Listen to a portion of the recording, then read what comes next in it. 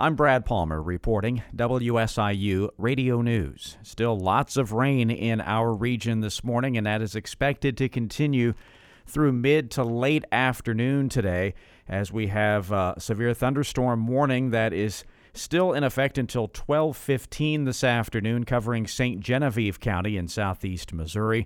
We have numerous flash flood warnings throughout our region, including one going on until 12:30 this afternoon, covering Clinton and northern Washington counties in south central Illinois. There's a flash flood warning until 4:15 this afternoon. It covers Massac and east central Pulaski counties in deep southern Illinois.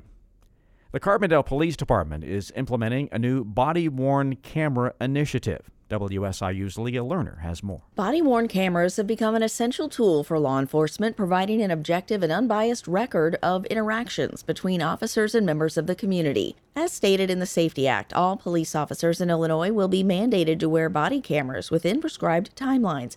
For municipalities with less than 50,000 residents, the mandate begins in January 2025. The Carbondale Police Department will implement this initiative 1.5 years ahead of the state mandate. In a statement, Chief Stan Reno says that in the best interest of the community, the department is proud to embrace the new technology. He believes the body cameras will enhance police services and help keep the community safe. I'm Leah Lerner.